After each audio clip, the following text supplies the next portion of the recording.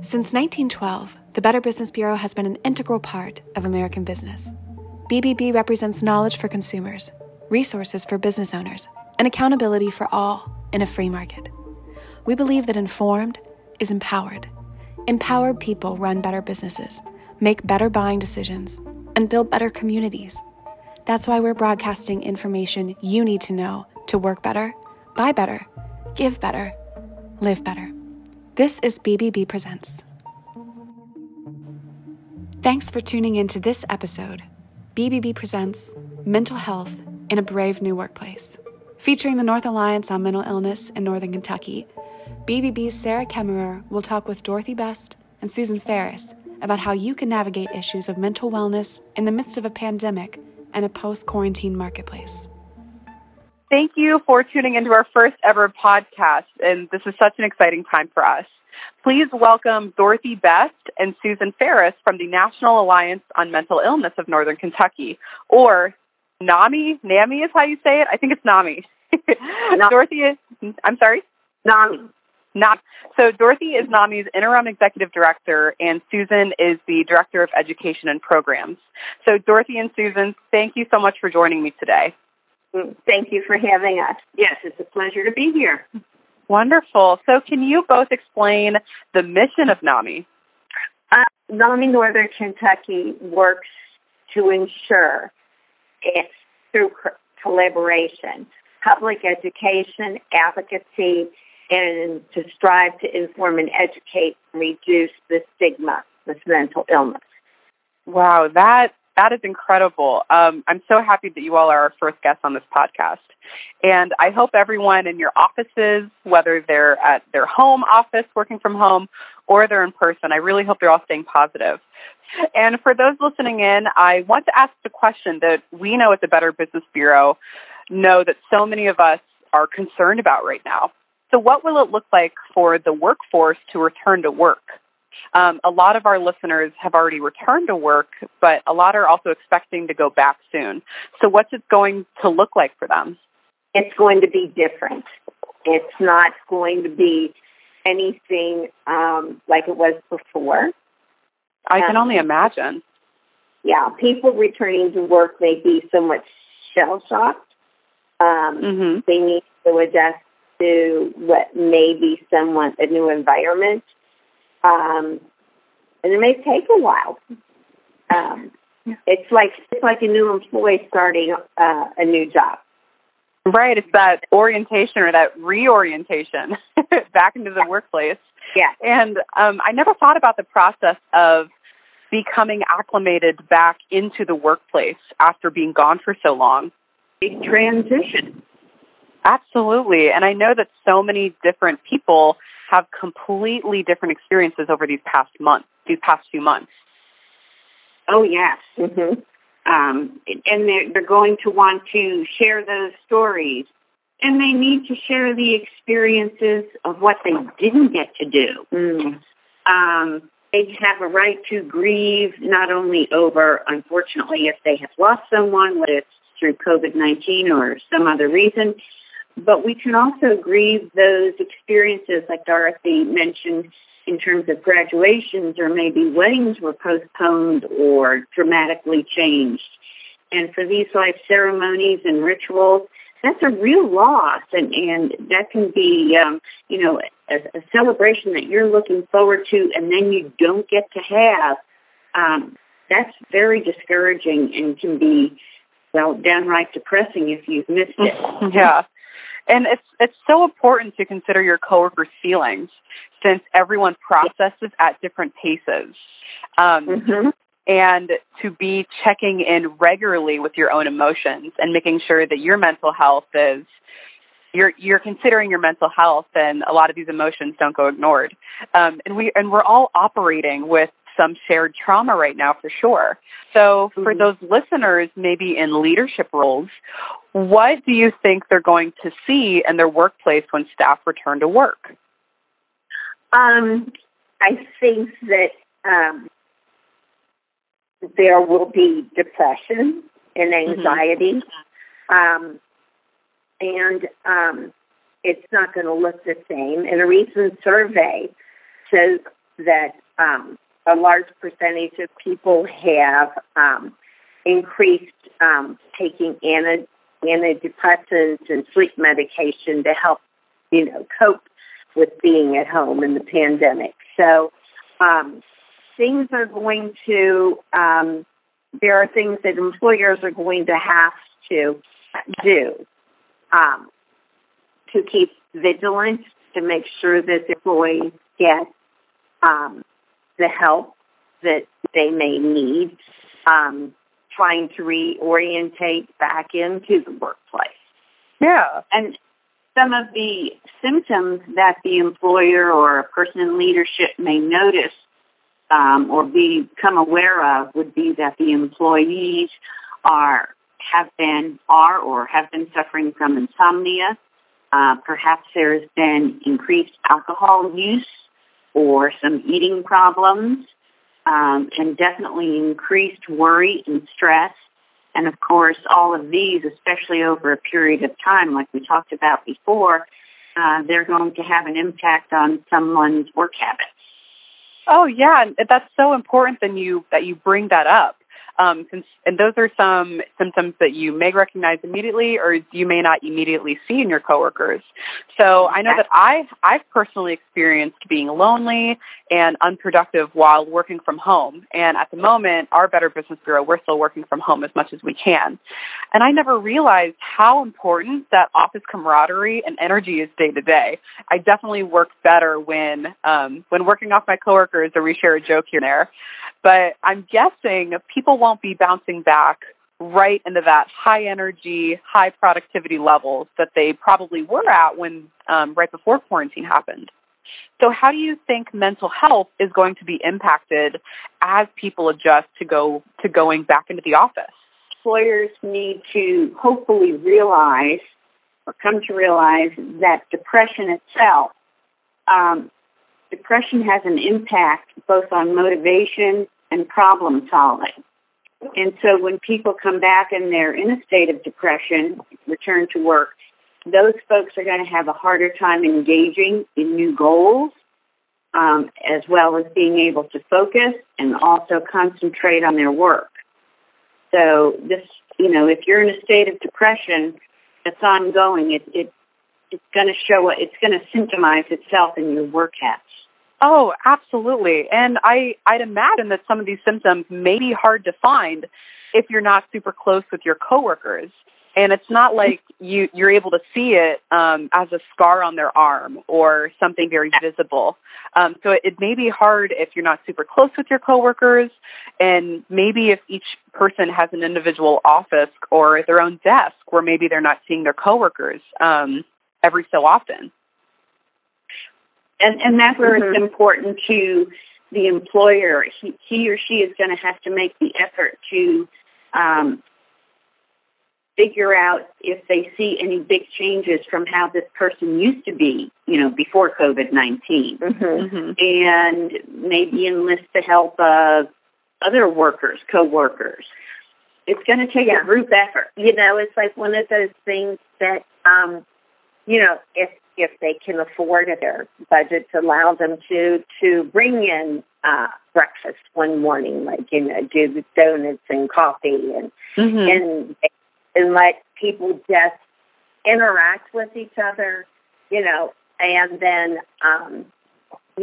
maybe a month or so later, if we do pizza lunch and see how things have changed, if people were still struggling or, have we adjusted to being back to being in the same environment we were? Or, is that person who was very outgoing and very on time with their projects and stuff, if they're, quieter, not really putting out the work that they were, not as productive. Not as interactive with their coworkers. Those are times where we need to say, is everything all right? And kind of evaluate how people are feeling. Yeah. And having a social situation is a place where you can observe people without, singling anyone out or, Yeah, it definitely sounds like it's a big group effort. It's a team effort. No one wants to be secluded from it, and everyone should be working together to make sure that camaraderie and that work level goes back into the office. So, right. Yeah, and they need to know that it's okay to talk. So, and you raise really great points that everyone is dealing with this differently. So once everyone gets back into the office and the employers recognize the needs of their staff, and you kind of already answered this, but what can the employers do to help? Well, first and foremost, they need to be flexible. As we keep saying, things are not going to be the same. Mm-hmm. So, in terms of flexibility, if at all possible, and of course every business is different, it's especially important for work schedules, whether it's by the particular hours of the day or actually the days themselves. Because with people, the child care may still be unavailable for them. Normal family routines may no longer still exist. And of course, we're thinking about school. Okay, school's out for the summer anyway. But in terms of sports and practices, all this is still on hold. Music lessons or swim lessons or whatever, these things are not going on when they normally would be. So who's with the kids? Do people need to come in late, leave work early? Do they need to leave at lunch to go take care of something? The employer is, if he wants to help his employees, he's going to have to be flexible. Exactly. And I think it's important to reiterate that every employee's situation is different. You can't assume that, I have two employees that both have kids. Their both situations are going to be extremely different. So one solution may not work for another. No. And the thing of it is we don't know how their economics were affected. Yeah. And so, there are lots of different issues that people just really had no idea how they were going to affect their lives. And we hear about people who never ever would have been in the food line in a car line to get food, and suddenly you find yourself there because you have 5 mouths to feed and you don't have the income that you did. So that's a great point. So people had, not only the working from home aspect, but maybe they had, less resources for taking care of their families. And it really has, changed the world. It's going to take them a while to be able to build that back up and get there. So, they need to go out. Employees need to have time to go get the services their family needs. One thing and we touched on this already, is they need to allow for socialization. People are going to need to share and talk, and we talked about maybe coffee breaks and lunchtimes being extended. But really, because every situation is different, every business is different, etc., it's important that people have the opportunity to air their concerns. And this would also be an opportunity for the employer to air his or her concerns about the business, because there's an economic need there too. And so you really have to try to bring honesty to the table and have these folks on both sides saying what they need, what their needs are, and how they think they can be best served. And you can't do that unless we talk about it. So I know that, and it's like a not one size fits all scenario. And I know that many workplaces have different policies and procedures. But what is something each workplace shares? Well, we have workers that we need to maybe do a little bit. We need to reach out to our health insurance plans to see if there's any resources there that we can utilize that our employees can use, such as EAP, yeah, the Employee Assistance Plan. Yes, because there are resources, and if people need to go to a therapist, whatever, they need to know how much is covered, and what, and how many visits they're allowed to have, because there are limits many times, and they just need to understand that things are going to be a little different. That yeah. And inside the office or the building or wherever they happen to work, there may be some things, hopefully, that the employer could do. He or she needs to be able to think outside the box. And so this might be in regard to schedules as well as accommodating individual needs. Is there a quiet room or a space where someone could go to regroup or de-stress? You know, people, as we said, are going to be dealing with depression and anxiety. Yeah. And if I'm all beat up and need to just have some quiet time, is there a little space I can use? Maybe I don't need to leave for the whole day, but maybe I just need 20 minutes, you know, with a cup of coffee and take an Advil or something. No, that's exactly right. Those are really great points.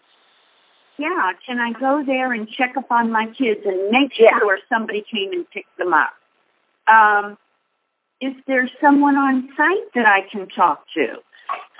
You know, again, I don't need to go home and lose the whole workday, but I just need to go talk to Dorothy for 10 minutes, and I know that I'll feel better shared with her.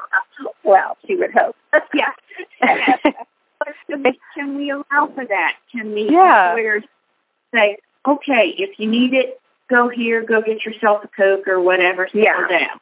And the other side of that coin is that all the employees need to understand that these things may be available to them at different times and whatever, and that if they see Susan in the break room drinking a Coke at 3:00 in the afternoon, and they don't normally get afternoon breaks, it's okay. You don't need to sit there and feel like somebody is getting special attention that you're not.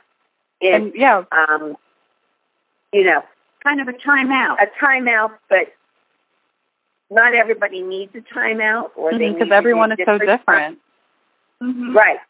So just because you see someone behaving differently than things used to be, it's not, you know, special privileges or anything. It's trying to get themselves together to continue on. Yeah, right. So this is definitely the time to get creative in the workplace. And this is a situation that none of us could have considered happening. And we all kind of want to make sure we get through it. So you bring up some really great points of thinking outside the box. And it's up to us to help one another get through it. But I know it's not always intuitive how to do it. So what would you say to employers who just don't know where to start with their team? Well, they could give Nami a call, and we would be more than happy to make suggestions. I think they need to get in touch with their insurance companies and their HR departments.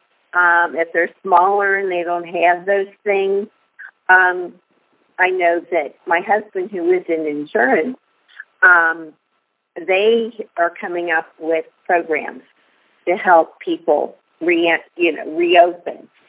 So you need to not sit there and twiddle our thumbs. We need to start making phone calls and talking to it. Call the Better Business Bureau and ask them what resources they can come up with, or what you have learned to help them. This is an opportunity for everybody to engage each other's services. It's not the moment to silo yourself and say, well, I do this, and I can't, cross over. And I think it's also, on a more personal level, employers should know, and I really think this is important, employers should know that it's okay to ask your staff directly, whether it's in a group, a small group, or even as an individual, what they may need. Come right out and say, what can I do to help you transition back to work? What is it that I can do to make things better here for you? It's so important because we may have overlooked, or again, we may not be able to observe these kinds of things. And so after people are back for a few days, go ahead and ask people, what can I do to help you? Right. And I think I would love to reiterate that it's okay and encouraged to ask for help. And I think it goes regardless of position within the company. So, and lastly, I'm sorry. Yeah. You go ahead. Goes down to, the bottom. Everybody had to deal with something.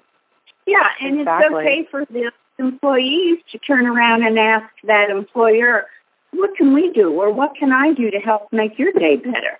Because, as Dorothy said, it's the top down, and they're going through their things too. They're people, And everybody has somebody to answer to.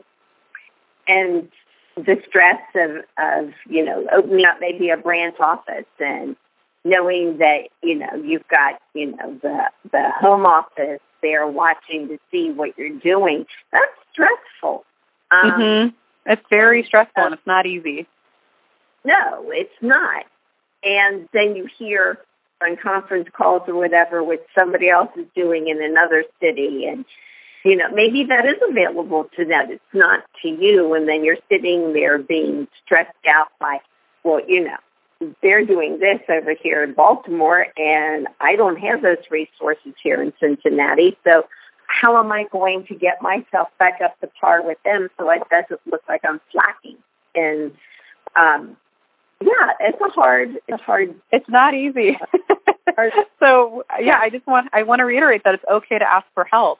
We also have our local website, NAMINKY.org, but there's also a NAMI.org website, which is wonderful if people just want to know more about mental illness, and there's a wealth of information about illnesses, medications, what's new. There's a blog on there. So NAMI.org is an interesting site. You can learn a lot.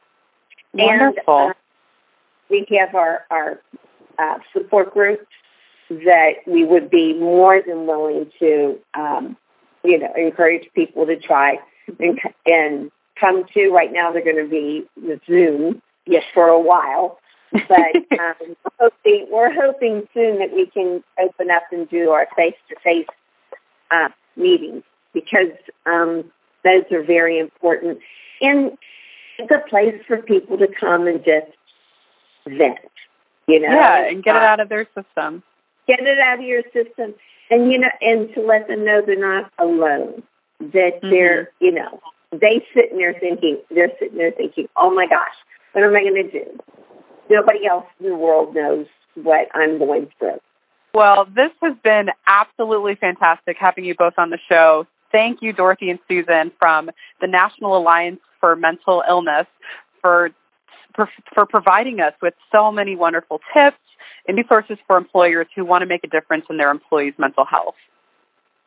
Thank you for having us. Yes. And we have enjoyed working with the Better Business Bureau. Thanks for listening to this episode of BBB Presents. Until next time, connect with BBB Cincinnati on Facebook, Instagram, Twitter, and LinkedIn. Bookmark our site dedicated to resources for consumers and businesses in challenging times at covid19cincy.org. Don't forget to check out local businesses and do your part by leaving reviews at bbb.org.